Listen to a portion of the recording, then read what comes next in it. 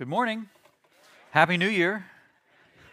I did not realize that it was the changing of a decade until, people started talking about the end of a decade. And I listened to the sermon last week on the podcast, so Mike was talking about the last Sunday of the decade, and I thought, wait a minute, it is the changing of a decade.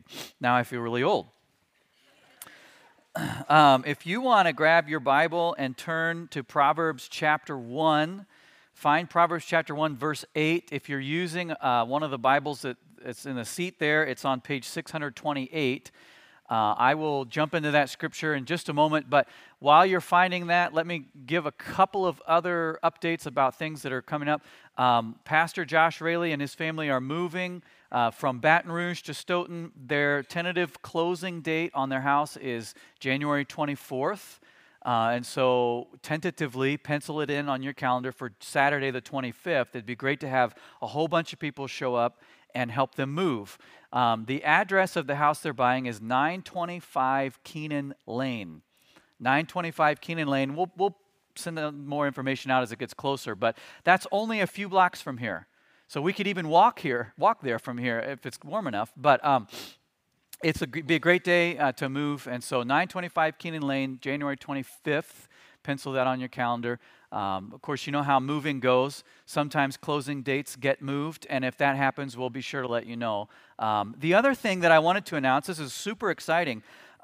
We did the Advent Conspiracy Drive through the month of December. We challenged everybody to buy one less Christmas gift and then bring the money that they would have spent, and we gave a special offering on Christmas Eve, and we were hoping to raise $20,000 to build a well for people in Turkana, Kenya. So the exciting thing is, I had said, there were several people that said we weren't going to be able to be here on Christmas Eve. Can we give online? Can we give a different Sunday? And I said, yes, we'll make it available online through today, January 5th, if anybody hasn't given yet and they want to give. But so I don't know the total amount that's been given toward that project yet. We'll report that next week once the offering is closed for it. But on Christmas Eve, the offering was just over $20,000 for that. So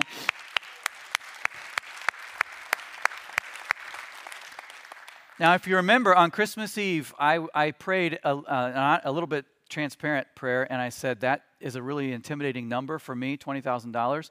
But God is a big God, and God never ceases to amaze me. Every time I think about something or ask for something, God always goes beyond what my expectations are. Yesterday, in the mail, the church got a check for $20,000. So God said, not only am I going to let you build one well, I'm just going to double it. You're going to build two wells. That's pretty awesome, right? I'll be honest. I thought if we raised $3,000 total, we would be doing really well. So I clearly think too small when it comes to God. But that's exciting. We'll report the final number on that next week. But we will be able to build two wells for the people in Kenya, which is fantastic. So we're excited about that. We are kicking off a series through Proverbs. I like to start January. The last 2 Januaries that I've been here, we've started in Proverbs, wisdom for the new year. Proverbs is a book of wisdom. And so I wondered if we could just read the text together this morning, and then we'll dive into Proverbs and what we're going to preach about today. Here's the passage. It's on the screen. You can follow along in your Bible or on your app. Proverbs chapter 1, verse 8 says this: "Listen, my son, to your father's instruction, and do not forsake your mother's teaching. They are a garland to grace your head and a chain to adorn your neck. My son, if sinful men entice you, do not give in to them. If they say, 'Come along with us, let's lie in wait for innocent blood, let's ambush some harmless soul, let's swallow them alive like the grave, and whole like those who go down to the pit, we will get all sorts of valuable things and fill our homes with plunder. Cast lots with us, we will all share the loot. My son, do not go along with them. Do not set foot on their paths, for their feet rush into evil. They are swift to shed blood. How useless to spread a net where every bird can see it. These men lie in wait for their own blood. They ambush only themselves. Such are the paths of all who go after ill-gotten gain. it takes away the life of those who get it. This is God's word, and this is God's word for us this morning. We are in this series in Proverbs for the next 4 Sundays, and Proverbs is a book of wisdom. I like to start Proverbs in January because January is a time of year when we're thinking about New Year's resolutions, what could be better. We take stock of where we're at in life, where we're at with God, and we think about things that we could improve on, do better. And so there's no better way to start the new year than saying, I want to be better at life. I want to have more wisdom for how I live my life. And Proverbs is God's manual for wisdom in the Bible.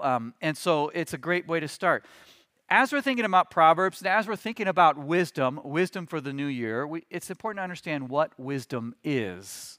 When you read the word wisdom in the Bible, what is the Bible talking about? And I've said this the last 2 years, so we'll see how much you remember from last year. That's a joke, by the way.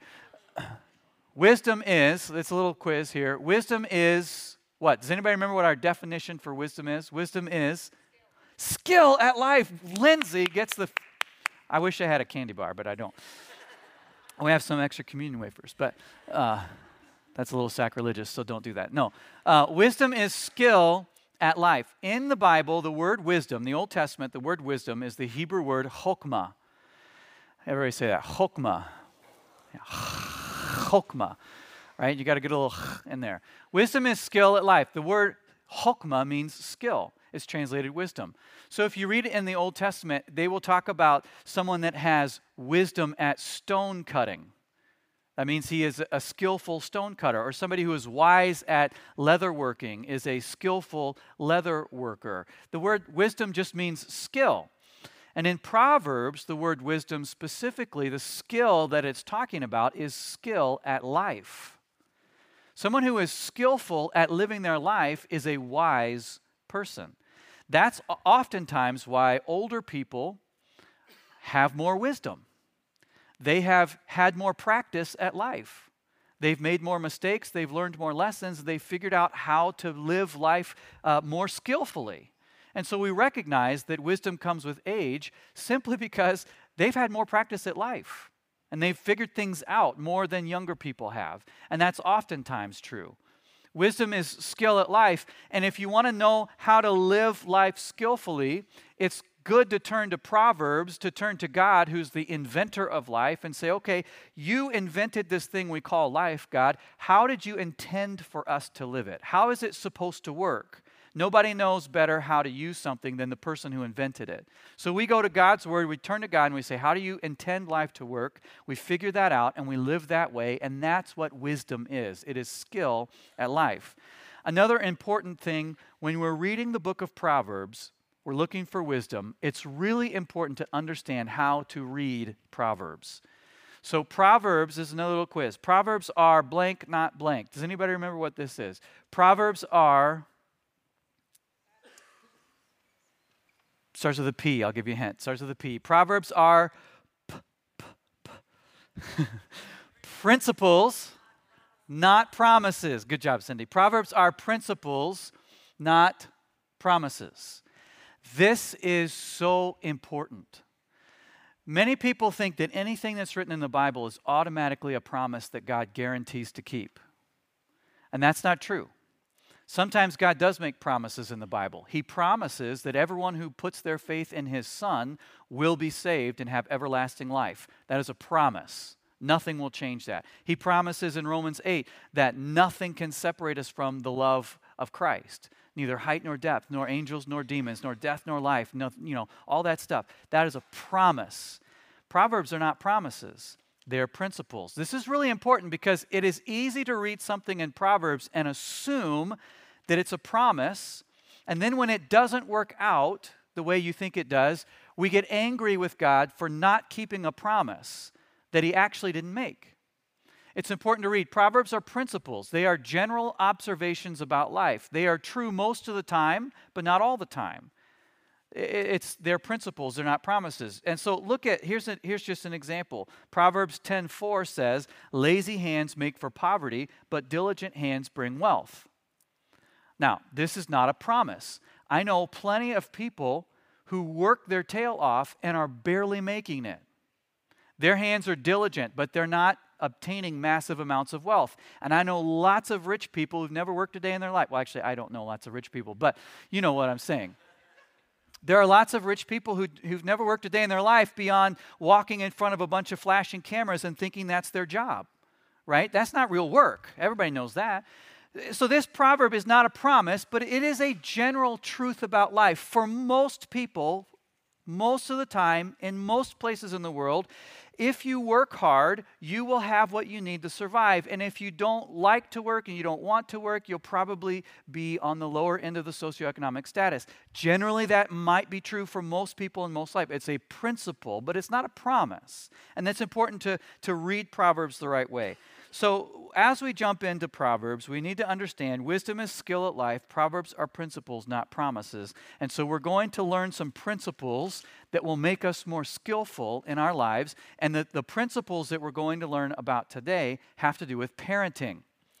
So if you're not a parent, don't turn your brain off yet, because these principles actually apply beyond just parenting. I'm going to apply them specifically in the context of parenting this morning, but these principles are very useful and valuable in many different contexts, not just parenting. But as I've reflected on where I would like to go and improve and grow in 2020, and as you hopefully have, many of us that have kids at home have probably thought, I would like to be more skillful as a parent. And I would like to have more wisdom in parenting. I would like to know how to set my kids in the right direction. And I would like to grow and improve in that as a parent in 2020. So that's where we're going to jump into Proverbs chapter 1, verse 8. We're going to read this from the perspective of the parents. But as we think about parenting and all this stuff, I titled the series, It Starts at Home. Or I titled the sermon, It Starts at Home. And I would like to say that I got that catchy title all on my own little brain, but I didn't. There's actually a study on Right Now Media. It's a free study. If you have a Right Now Media subscription, if you don't, our church has that, and it's available to anyone that wants it. Just email the office, and we'll get you added to the list. Right Now Media is kind of like a Netflix of Christian Bible studies. And there's tons of kids shows, Christian cartoons and shows for your kids on there. It's all free through the church's subscription, and it's available to you. This study on Right Now Media, It Starts at Home, is a 6-week study on parenting. And I would highly recommend it. In fact, I would ask every life group or small group that has parents in it to consider doing this 6-week study at some point this year. It is invaluable, no matter what age your kids are. Here's a little trailer for the study, and this will kind of set the mood for our sermon today. Go ahead and play the video, Glenn. So that's a glimpse of It Starts at Home. I would encourage all the small groups that have parents with kids at home in them to consider doing that study. This is our topic today.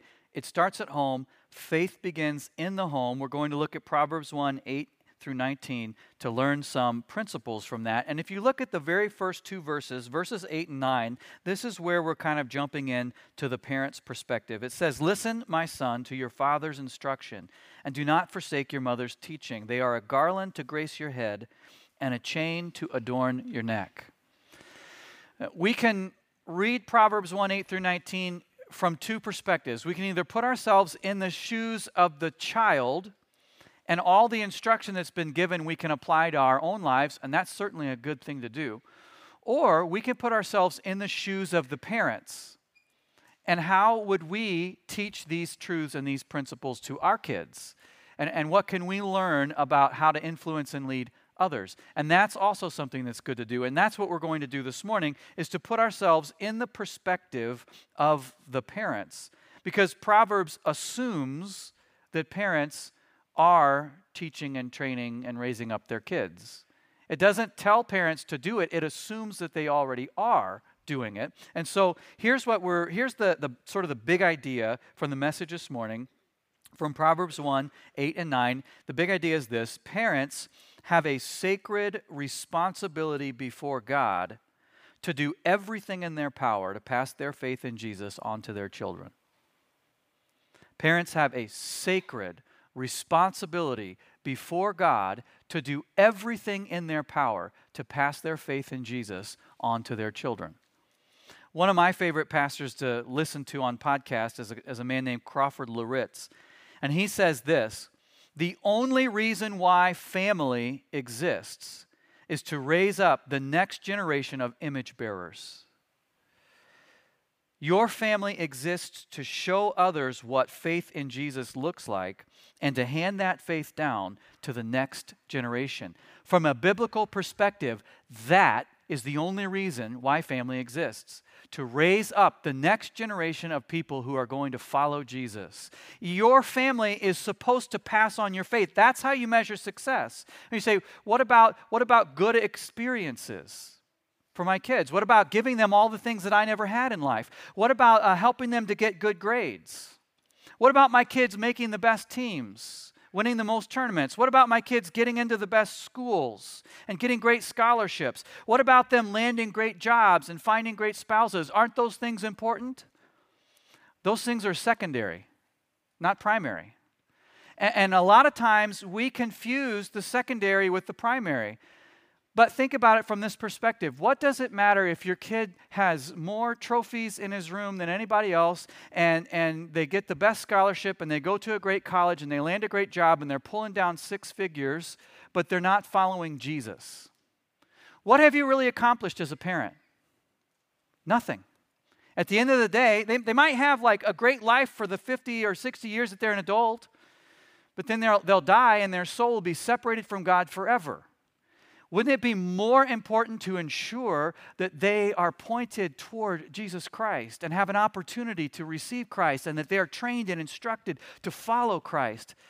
And if they don't pull down 6 figures, and if they don't live in an 8-bedroom house, and if they don't have all the big toys, and they don't have the best job in the world, and you can't walk around and say, well, my kid has more trophies than your kid, and you don't get those bragging rights, but at the end of the day, they're following Jesus, and they're going to live with him forever. Isn't that better? Isn't that what should be primary? But in our society, we mix these up. We think that my job as a parent is to make sure they get a full-ride scholarship to the best college so they can get that good job, so they can have that trophy life. That's the American dream.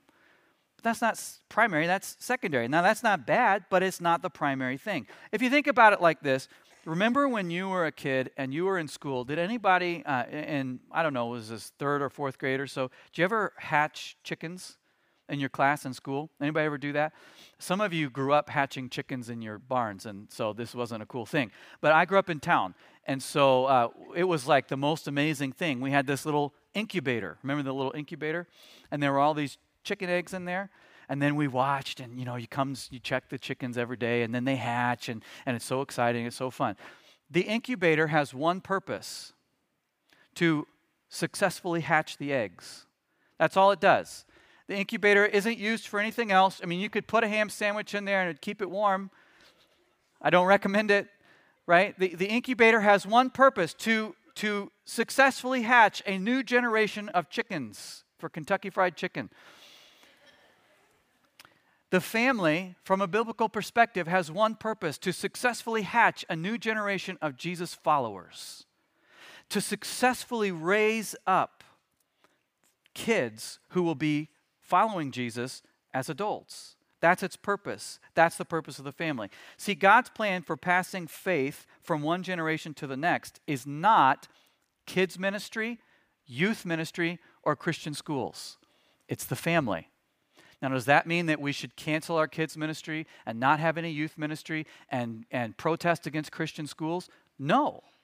I think that kids ministry and youth ministry are highly important, and they're highly valuable for partnering with parents, for resourcing parents. They enable the church to step in and be an extended family and love these kids and help them grow in their own faith. But that's not the primary plan for God's mission to pass the faith from one generation to the next. The primary plan, the incubator, is the family. It's the parents. Parents are the ones that have the sacred responsibility to pass their faith in Christ onto their kids. Every single research study done in the last 40 years reveals the same thing. Parents are by far the most spiritually influential people in their kids' lives. By far. for good or for bad. And it doesn't matter which spirituality you're influencing them, whether it's Christianity or some other religion. Parents are by far the most spiritually influential people in their kids' lives, more than anybody else. And every single study done in the last 40 years shows that. It is our job as parents to prepare our kids to represent Jesus in their moment in history. That's what we should do. That is our mission. So how do we do that? That's what we're talking about today from Proverbs 8 through 19. And we're going to see two principles in this passage. Two principles we can apply to our parenting. And here they are. It's be a parent, not a friend, and be a family, not a business. Two principles for parenting that we can pick up from the way the parents instructed their child in Proverbs 1, 8 through 19. Be a parent, not a friend. Be a family, not a business. Let's look at each one of these principles in turn. The first one is be a parent, not a friend. Your primary role is dad or mom, not buddy. Okay? Now, why would I say that? Isn't that somewhat obvious? Well, maybe, maybe not.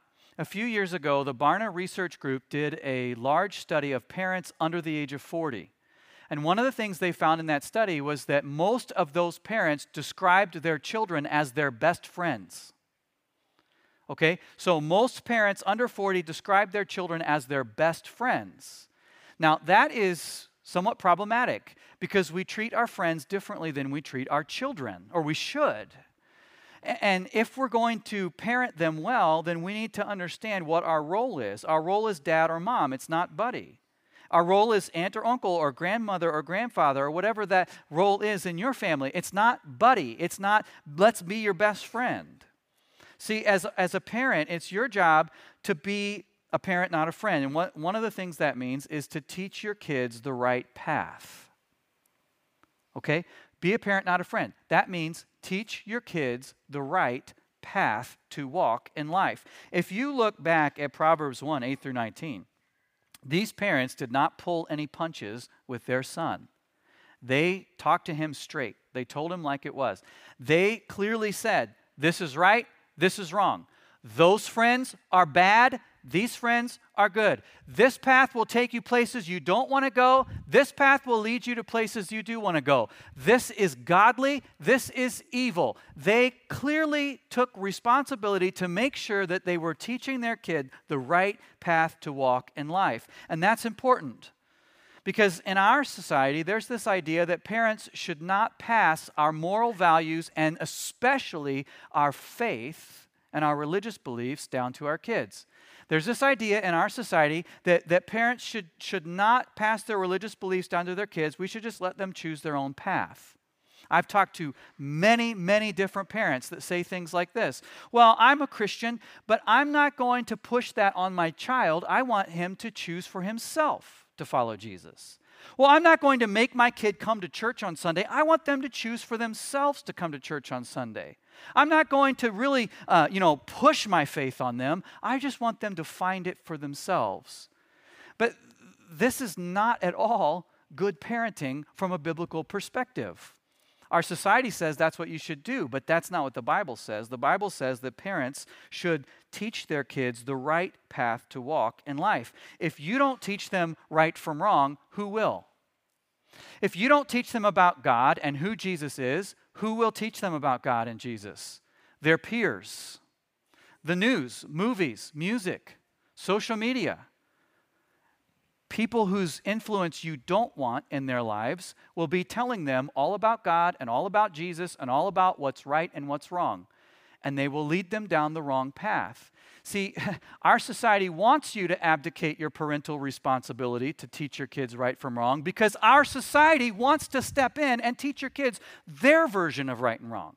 Our society wants you to abdicate your parental responsibility to teach your kids about Jesus because pop culture wants to tell your kids what they should believe about Jesus. And if you're not, they will. They're already doing it anyway. So it's your job as a parent to step in and say, hold on a minute. There is right, there is wrong, there is true, there is not true. It's not just a bunch of relative, his truth, her truth, real truth somewhere in the middle. No, there's right and there's wrong. There's black and there's white. There's a path that leads to life and there's a path that leads to death. And that's your job as a parent, is to teach your kids the right path. When I was a kid, I remember going to science class, and the science teacher said something like, some people in our society believe that God created the universe and everything that's in it.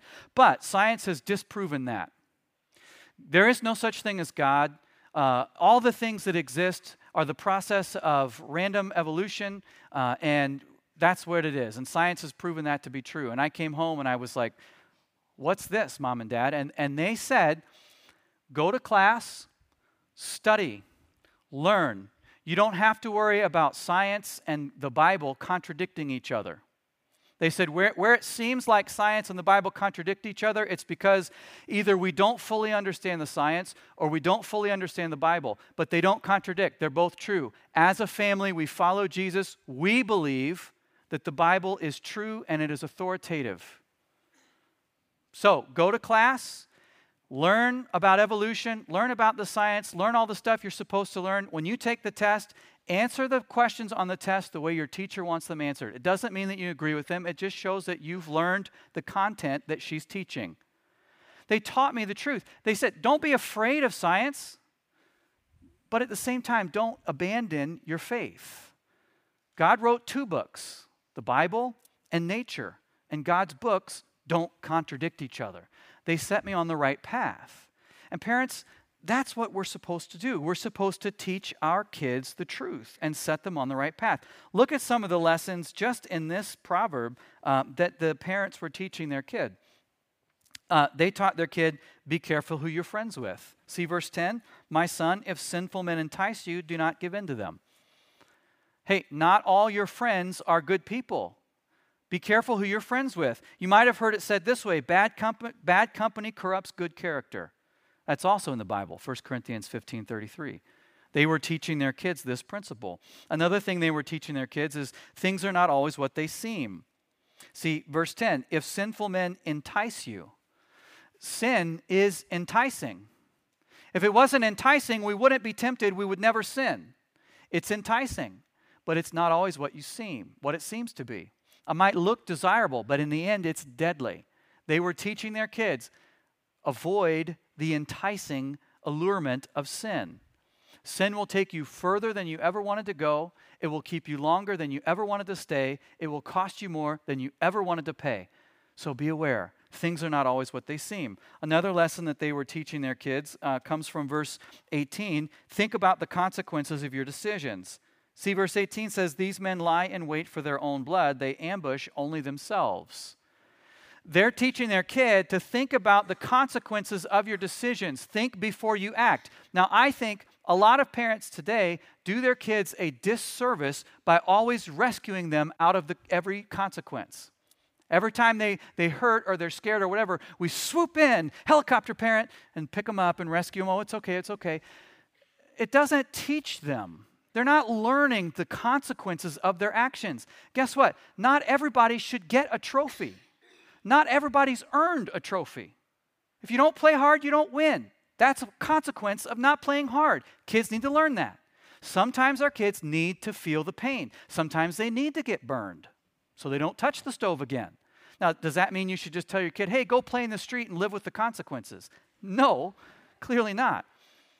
But we shouldn't just be so quick to pluck them out of everything, to pluck them out of everything, to pluck them out of everything. Sometimes they need to experience the consequences.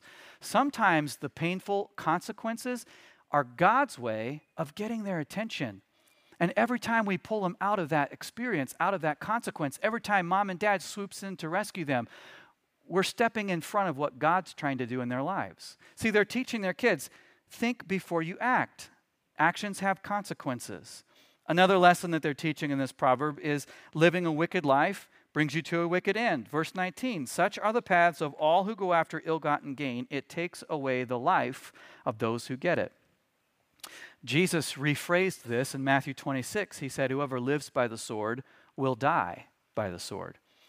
These are just some of the lessons these parents are teaching their kids in this one section of Proverbs. There's a lot more.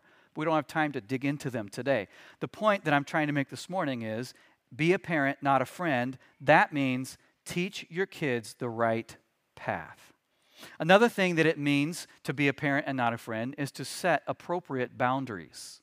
Setting appropriate boundaries. Look at verse 15. He says, "My son, do not go along with them. Do not set foot on their paths."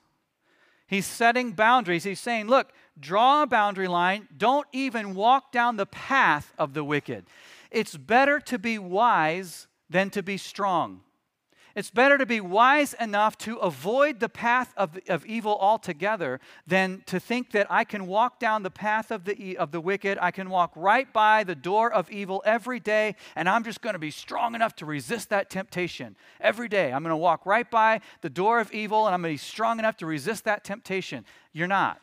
I'm not. Nobody is. We will eventually wear out. We're not strong enough to resist that temptation. It's better to be wise and avoid the path of evil altogether. Set appropriate boundaries.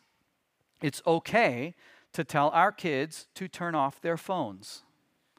It's okay to tell ourselves to turn off our phones too, right? It's okay. It's okay to monitor what your kids are looking at on their phones. Now, our society says, invasion of privacy, you can't look at what your kid's looking at, that's terrible.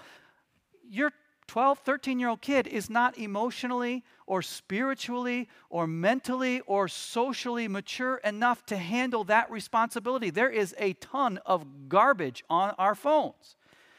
And it's okay to look at what they're looking at and to check up on them and to set boundaries for how much they're on their phones. It's okay to say no to video games. You're not playing games tonight. You're spending the night with your family. It's okay to say that they cannot go hang out with those certain friends. Those friends are a bad influence. They can't do that. They're not supposed to. It's okay. It's okay to say, you're not going to play on that traveling league. It's okay to say, you can't work your high school job on Sunday morning and miss worshiping God with your church family. It is okay to set a boundary and to show them what is really important in life. And it's not their high school job, and it's not another trophy on their shelf collecting dust. It is God, and it is faith in Jesus Christ. That's what's important. And it's okay to teach them what is right and to set boundaries to help them walk the right path in life. Your role is a parent, not a friend. It's not our job to make sure that they have the best experiences, that they get the best grades, that they get the best scholarship, and that they go to the best school. Our job is to help them follow Jesus so when their moment in history comes, they represent Jesus Christ to a lost and a dying world. That's our job. That is success as a parent. That's the first principle from Proverbs 1, 8 through 19. Be a parent, not a friend. The second principle that we're going to look at today is be a family, not a business. Be a parent, not a friend. Be a family, not a business. In your home, it's business. It's not business, it's personal. Remember that. In your home, it's not business, it's personal. Have you ever heard that saying, it's not personal, it's just business? Let's reverse that when it comes to our family. It's not business, it's personal. See, rules are important. That's what the first point is about, being a parent, not a friend. It's about setting rules, boundaries, teaching them what's right and wrong. And rules are important, but rules by themselves are not enough. Rules by themselves will not point kids in the right direction. It takes rules and relationship. We have to have love. We have to have family. We have to be a family. We're not a business, we're a family. It's not business, it's personal. Look at what verse 14 says. This is a quote from the gang of men that is inviting this son out. Verse 14 says, "Cast lots with us, we will all share the loot." I thought that it was very interesting. One of the commentators that I was reading on this passage pointed out that what this gang of sinful men was offering was a substitute family. You notice that? A substitute family. Hey, come be with us. Cast your lot in with us. We'll share all the loot. We'll be a family. We'll be a community. We'll be the family that you don't have at home. See, the world offers to be a substitute family to our kids. And this commentator, Jim Neuheiser, here's what he said about this verse. He said, young people who do not have a sense of belonging at home are vulnerable. Many parents are contributing to the delinquency of their children by failing to be engaged in their lives. See, our lives are so busy with school, with basketball, with soccer, with baseball, with football, with traveling leagues, with hockey, with volleyball, with karate, with piano lessons, with band, with dance, with homework, with laundry, with showers, with cleaning your room, with cooking the food, with getting all this stuff done, and yes, with church activities. We're so busy that sometimes we reach the end of the day and we think, did I even say I love you to my kid one time today? Have I even taken 10 minutes to connect with them this week? Or have we just been running, check, like a business? And our rooms are clean, and the dishes are loaded in the dishwasher, and the laundry's folded.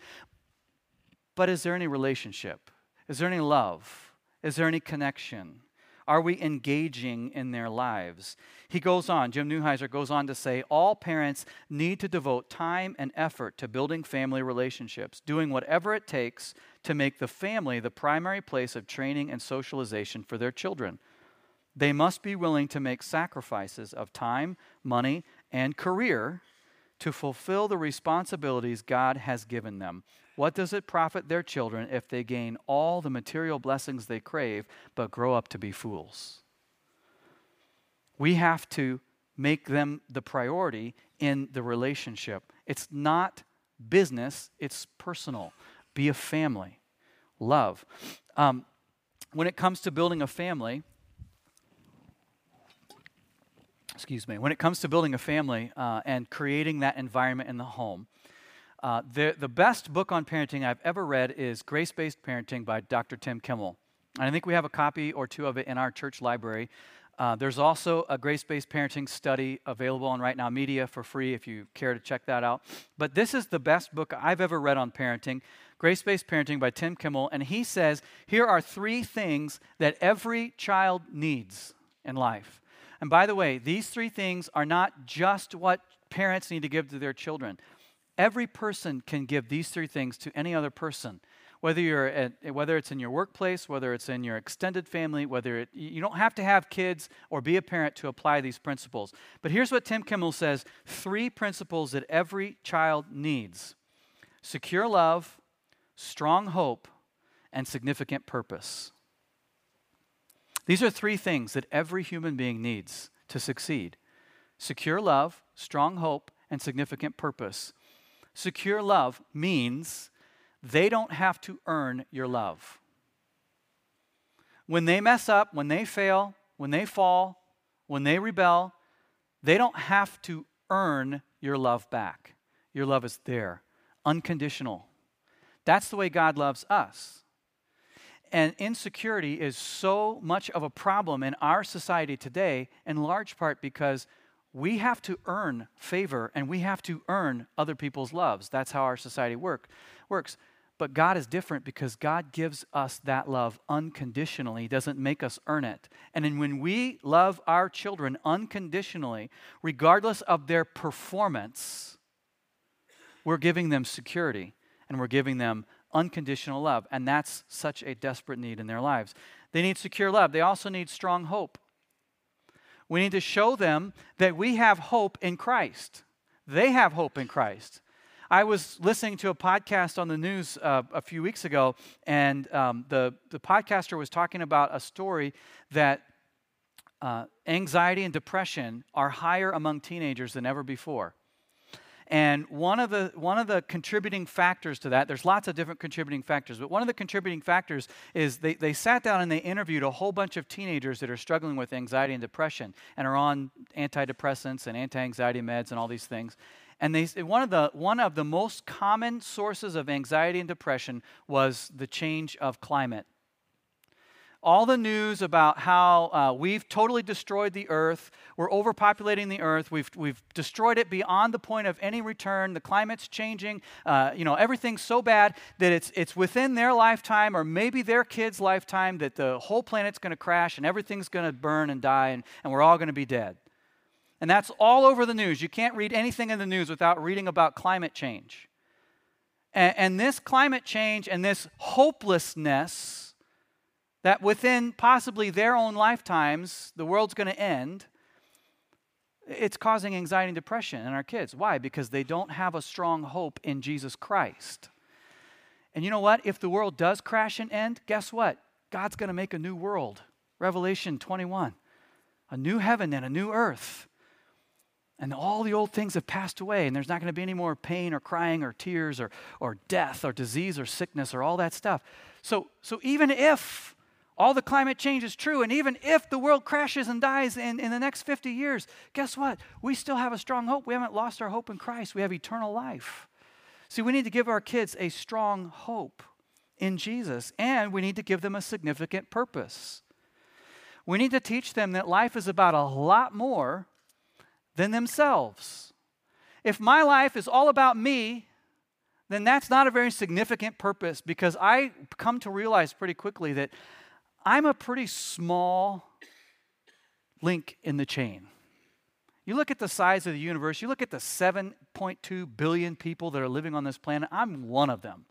If the whole world is about me, that's not a very significant purpose in life. But guess what? If life is about God, He's the most significant person in the universe. And if my life is about serving Him and loving Him and being loved by Him and being in a relationship with Him, then suddenly I have significant purpose in my life. If He, the King and Creator of the universe, has a specific plan for me, what could be more significant than that? We need to teach our kids to find their purpose in Christ. So we give them a secure love, a strong hope, and a significant purpose. And that's how we can be a family and not a business. These are the very things that God gives to us through Jesus Christ. Unconditional love, an eternal hope, and a purpose and meaning in life. It's all about relationship, and it's all about love, and it's about the balance of setting boundaries, teaching the truth, and establishing the home. I have this really great quote from Josh McDowell. I think I've shared this here before, but it is a really great quote. Here's what he says: truth without relationships leads to rejection. Rules without relationships leads to rebellion. Discipline without relationship leads to bitterness, anger, and resentment. If we don't build loving, caring, intimate relationships with our children, it doesn't matter what we teach them. See, it's not just about the rules, it's about the relationship. It's also not just about being their buddy. It's about being their parent and finding the balance, being a parent, not a friend, being a family, not a business. That's the two principles, and I put them all on one slide here. It's a summary slide. Be a parent, not a friend. Teach your kids the right path. Set appropriate boundaries. Be a family, not a business. Provide secure love, strong hope, and significant purpose. These are the principles that Proverbs teaches us about parenting. Just a few. I would encourage you to read the rest of the book of Proverbs and uncover so much more. Let me wrap things up by saying this. What about the people who don't come from the standard model home? They don't have a mom, they don't have a dad that are serving and following Jesus, both. They don't have that secure love. They don't have that strong hope. They don't have that significant purpose. They're not being set on the right path. They don't have parents that are setting appropriate boundaries. What do we do with those kids? How do we reach them? Do they matter? Absolutely they do. God loves them as much as He loves anyone else. And that's where the church can step in and become the extended family. Whether you have kids or whether you don't, whether you're married or whether you're single, whether your kids have grown up and left the home or not, the church is supposed to be a family, an extended family, to support, to encourage, to love, to share in the blessings of Christ and the grace of our Lord Jesus Christ. Most people don't see the church as a family. Instead, most of us view the church as a spiritual corporation, manufacturing and marketing and selling spiritual goods and services. And if that's what the church is, a spiritual corporation, then what are we? Spiritual consumers of those spiritual goods and services. But what if the church isn't a corporation, and what if we're not consumers? What if the church is a family and we are family members, brothers and sisters. When I was a kid, the church I grew up in, you called each other brother or sister. And that's a little old-fashioned, but you would come into church and I would see an adult and I would say, "Hi, Brother Axton, how are you?" Or "Hi, Brother Dodd, how are you?" And if you were really close to them or they weren't as much older than you or something, you might call them by their first name. "Hi, Brother Robert." That was kind of when you're old enough to call them by their first name. I don't know. We called each other brother and sister. "Hi, Sister Stuckey. Hi, Sister Tyler." And when you're a kid and an adult comes in and says, "Hi, Brother Andy, how are you?" that makes you feel really special. It makes you feel like you belong. What if the church is not a corporation? What if the church is a family?